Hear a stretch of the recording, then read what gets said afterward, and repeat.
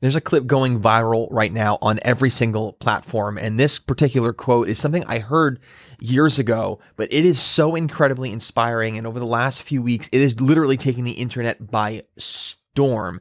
We're going to be covering this viral video, why it's important, why we should understand this, and what it means for all of you guys. This stuff is going to leave you really inspired.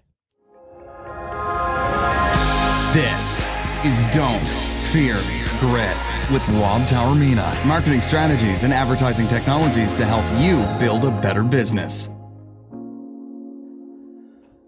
Hey guys, welcome back to DFG.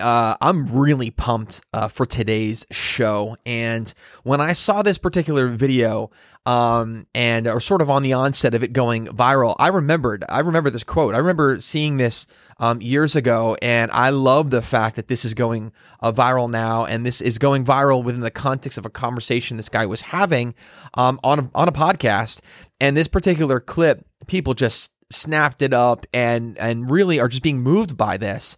And I love it because I really feel like it also epitomized the primary mission of this show, Don't Fear Grit, right? Don't fear that hard work. And I love this particular video. So we're going to show the clip. We're going to show this video. We're also going to, also inform people who was this that actually brought this particular quote back to life, gave this quote new life. And we're going to really unpack what it actually means, why people are being so inspired and moved by this particular quote. The quote is, "The man who loves walking will walk further than the man who loves the destination." And obviously right there, some of you probably are familiar with it and already heard it. Maybe you're familiar with it just over the last few weeks because you remember seeing this particular video. But we're going to go ahead and show the video right now so that you guys can hear it or watch it. If you're watching the show, you can go ahead and see it. If you're just listening, you're going to be able to hear this particular quote. But it's really, really incredible. The man who loves walking will walk further than the man who loves the destination. So what's happened along that process? You've learned to love the journey, right? You love the journey. Man, when you love the journey, the goals just happen. You hit milestones as a side effect, right? Because it doesn't matter. At that point, I don't care if I can lift this much weight or run this fast. I mean, that's cool and it's great and I love it, but I don't love it as much as I love the journey. I love the journey. What does the journey consist of? Sucking at something, failing, getting better, learning, start a new journey, start it over, do it again. Oh, the journey now involves I'm aging. My joints hurt. How do I figure that out? Oh, the process. Here we go. And so when you fall in love with the journey, everything else takes care of itself. Wow. I mean, that's powerful stuff, right? So if you're watching it or listening to it, now it's definitely probably sinking in and you're remembering that you saw this somewhere. But yeah, this particular video, it is taking the world by storm right now. And it's just going viral everywhere. So what does it mean? What does this quote mean? The man who loves walking will walk further than the man who loves the destination. Well, this guy pretty much summed it up pretty well. And it's basically falling in love with the process, the journey, regardless of outcomes along the way. Is when we just focus on destination and we stumble and fall, many people find themselves in a place where they quit. But when you give yourself some perspective, you refocus yourself on, man, I'm going to just be passionate and grateful and, have that gratitude for the process, fall in love with the journey, then all of those little milestones that you are achieving become just wonderful byproducts of what you're doing. And you're learning so much more. You're developing perseverance, character, and it's going to yield you a better result. In fact, I think there's an argument to be made for that's why a lot of these people experience that success, because they're not just focusing on the destination, they're focusing on the moment that they're in, which is incredible.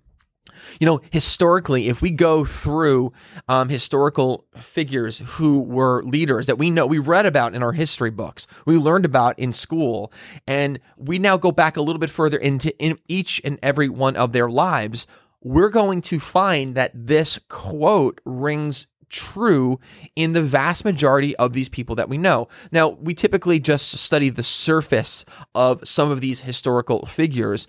I'm gonna really sort of challenge everyone here to go a little bit further than just the surface of what you learned, and let's dig a little bit deeper into learning what actually did these people do that led them to being who they became, that led them to being these textbook historical figures, who led them to be immortalized in marble around the world, right? What are these qualities? And so we're going to talk about George Washington a little bit, and I think that his storyline is a really great example of what we can learn from this particular quote and why this sort of life philosophy really is life-changing and could be something that everyone benefits from.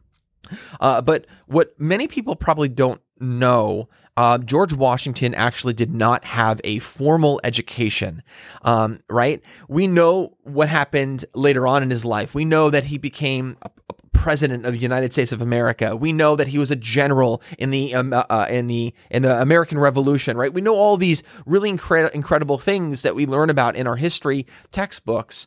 But probably most people just jump to this conclusion that, man, if he was the general in the army, if he was the commander in chief, the president of the United States of America, this is someone who probably was incredibly educated, and had all of this formal training, and but reality is, George Washington did not have a formal education. He did not necessarily, he was not necessarily brought up in a lifestyle that handed everything to him on a silver platter. In fact, when he was 11, his dad died. Whatever inheritance was there was given to his half brothers, right? His stepbrothers or half brothers, right? And because his father died, he did not have the opportunity to have a formal education. So he's very much self-taught. And that right there, and we're going to talk a lot about his life and pull things from it. But the first thing I want to really discuss with you guys is the fact that he was self-taught. Therefore, you're self-motivated, self-disciplined. And he didn't let being a victim of circumstance, which is, a valid reason for a lot of you, for a lot of people, of why you feel like you're not going to be able to, or you have not achieved your success. You feel like you are a victim of circumstance. I wasn't born into a family that had opportunity. I didn't get to go to college. I didn't get to grow up in a certain community that valued this, or whatever the case may be. Fill in the blank. George Washington, single family household, right? Just had his mom. His dad died when he was 11 years old. He didn't actually have an inheritance given to him. It was actually given to his half brother. So he didn't have finances. He only had now a mom. He now, because his dad no longer was around, no longer was a candidate for having formal education. His other siblings, half brothers, got to go and be educated in England. He didn't have that. So he had no formal education. He did not let that stop him from achieving what he wanted, right? He wanted success. He was an ambitious individual, but he says, I'm not going to become a victim of circumstance, and I'm going to blaze my own trail. And I am going to read a lot. I'm going to study. I'm going to absorb information. I'm going to observe the people around me. And that's what he did. And early on in his life, when he's about 14 years old, I'm going to pull this up. So if you're watching the show, you're going to be able to see it. If you're just listening, I'll do my best to describe it to you. But George Washington, when he's young, we have a record of this. We have this manuscript, and what it is it's these it's a rules of civility and decent behavior. And it's 110 rules. It's incredible, right? You when you read through these 110 rules, some of them are not very current, right? But like you read through it and you're like, there's no way a 14-year-old is writing these things intentionally. Now, he's basically taking something that he learned. The rules of civility and decent behavior is something that was originally published, I think it was back in the mid-1500s, late 1500s, by French Jesuits. Then translated to English in the latter half of the 1600s by Francis Hawkins. And it's likely he had a copy of this book. He read it.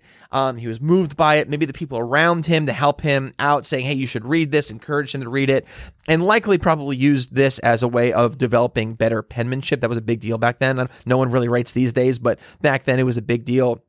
And so he takes it and he puts his own little twist on it, and he comes up with and he writes 110 rules of civility and decent behavior. Now, you might be thinking to yourself, why am I giving you a history lesson? What does this have to do with anything? Well, it has to do with everything. Because number one, remember earlier I said he's self-taught. He didn't let being a victim of circumstance impact and prevent him from achieving greatness. He said, no way. No way, I'm in control of that. And he decided to embrace this process and become self-disciplined, become educated on his own. And this particular series of rules that he writes, it actually becomes important because we don't know in the moment necessarily what we're doing, what we're learning, what we're saying, how it's going to impact our future, right? But we need to be aware that it could impact our future. And here's a case where these rules, now that we get to sort of take the aerial view of George Washington's life, and we get to see how it plays out, we see that actually these rules that he wrote out were life principles. These were life mottos that he actually applied to various situations in his life, and it very much contributed to his success.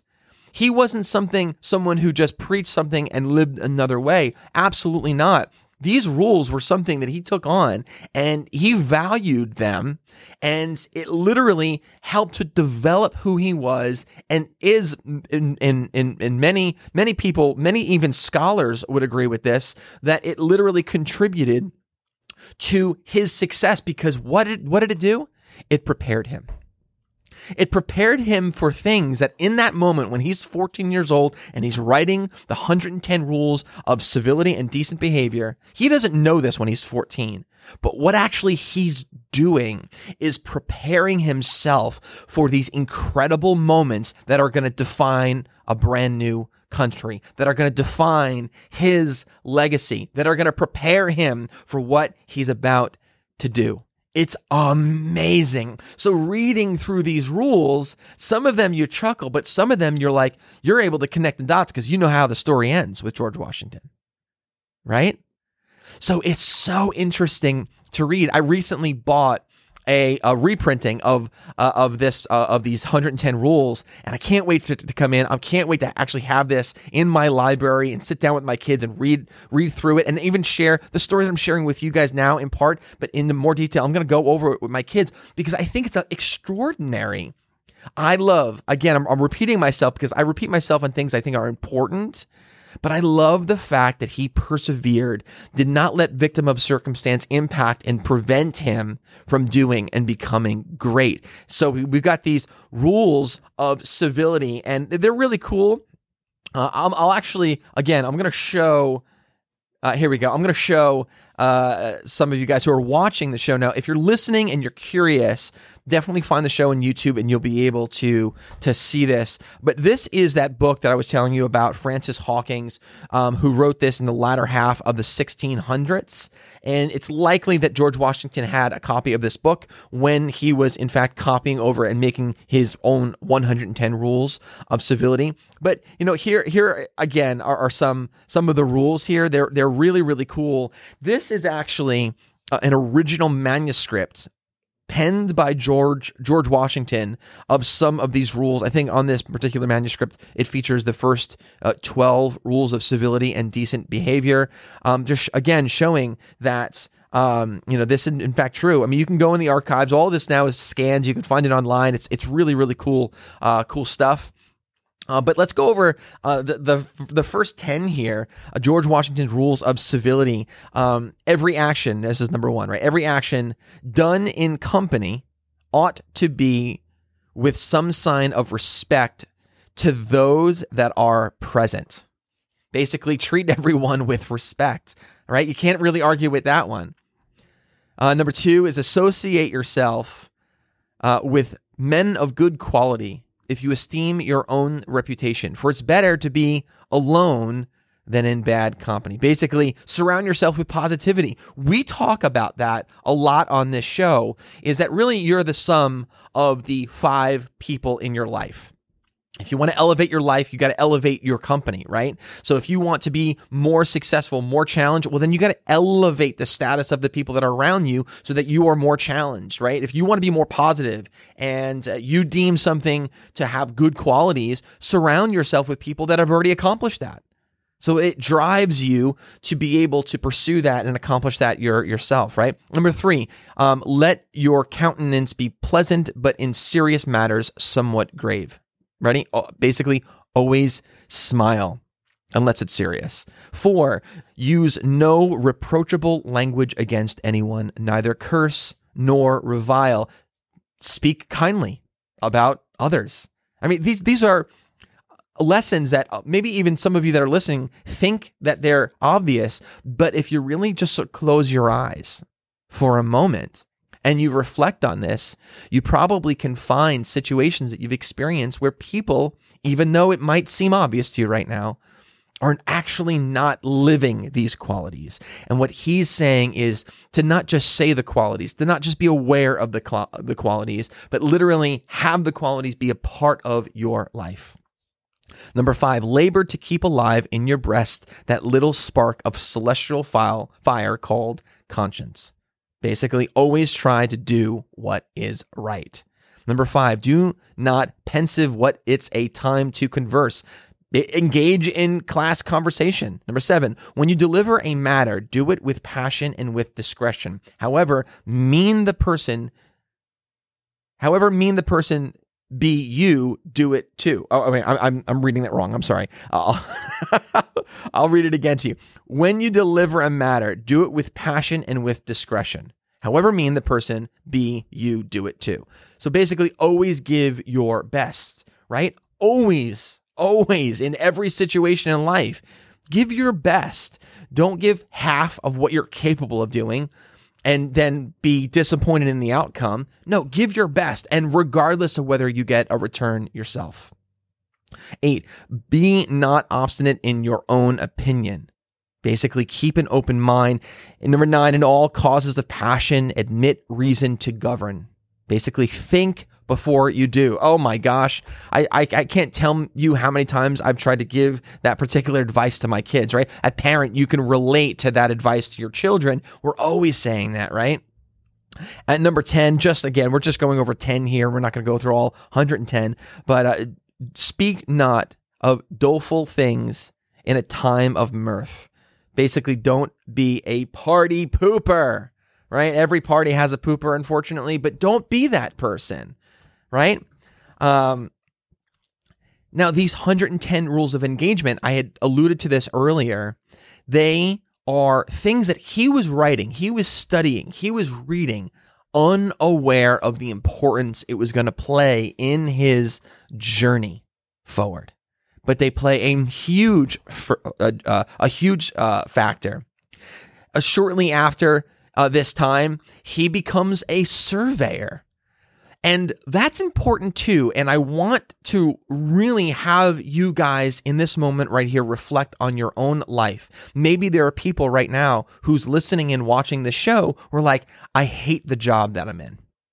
Or you're thinking back to your own journey and thinking, man, I hated this. This was my very first job and I hated it. But remember, just like George Washington in crafting the 110 rules, not being aware on how it would actually play a factor in his life, here's George Washington becoming a surveyor of the very land that he's eventually going to be leading an army through. Don't you think it became valuable to him and an advantage to George Washington to know every nook and cranny of the land that he was, in fact, going to be fighting on with his army, versus the British, who were just coming in on these boats, being dumped on this land, and now they have to fight on a foreign land they're not familiar with. Of course it was an advantage. Of course it was an advantage of him now being a surveyor and being able to survey landscape and come up with tactical advantages for his army. You got to realize historically that the American army, right? Our Continental Congress, even led by George Washington, we've immortalized all these characters. They're putting marble all over Washington, D.C., right? But what you don't realize is back then, when you really analyze what's going on, we didn't really have a chance. We did not. We should not have won that particular war based on what we see on paper, based on the sheer numbers of the British force, based on the experience and the training of the British force, based on the financial backing that the British force had, obviously of Britain, right? Of the king there. I mean, there is no way, based on what you see, we should have won. Why? Well, there's a lot of reasons that contribute to the why, but the thing that we're focusing on is George Washington's journey is what led him to be able to experience success at the end of his destination. Is it starting to connect now? Is a lot of times, oftentimes, we will complain along the way and let the obstacles or maybe the fact that we're not necessarily experiencing what we're not getting to that destination as fast as we wanted. We let that hamper our abilities and prevent us from moving forward. But what we don't realize is the journey, the process, is actually part of experiencing a successful end. It's part of reaching the destination.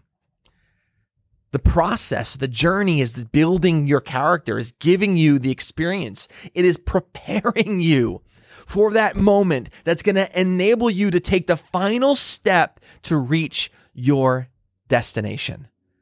So, what does that mean for you? It means embracing the process and changing your displeasure, your discomfort, the fact that you don't like what's going on. Change your perspective and understand that we are in a position that we should be grateful for where we are right now. I'm not saying be content. There's difference. But being grateful and step back and analyze what it is that you're doing in the moment. Analyze the job that you're currently in. Analyze the situation, the circumstance that you're currently in, and say to yourself, what can I learn from this moment that's going to prepare me for my next one? When you change your perspective and you look at the journey as something that is amazing, and you become passionate and you fall in love with the journey, that's when all of those individual milestones now that you will achieve, you will experience, they just become bonus. They become a wonderful side effect of what it is that you're doing. And it's going to continue to propel you to success and reaching that destination. It is an incredible thing. And that's really the big thing I want you to take away from this particular quote here. The man who loves walking will walk further than the man who loves the destination. I'm going to say it one more time for the people that are just listening. And I want you right now, close your eyes. Try to free yourself of distractions around you. So if you're walking right now, maybe you could just stop walking, find a seat somewhere. If you're in the car, don't close your eyes. You got to keep on driving, right? But the point is right now, I want you to really try to focus on this particular quote and see how it really can impact you and your life. The man who loves walking will walk further than the man who loves the destination. I know that every single person possesses the ability to do great things. And what makes me sad sometimes is when I see someone who doesn't see the greatness in themselves. I want everyone to realize that you possess the ability, the power to do great things. It might not be right now. In fact, it might not be tomorrow, next week, or next year. It could be a decade from now. I'm here to tell you that's okay. Because what you're doing right now is actually important. Because it's preparing you for that moment where you will experience your goal. You will experience achieving what you wanted. You will, in fact, be able to get to your destination.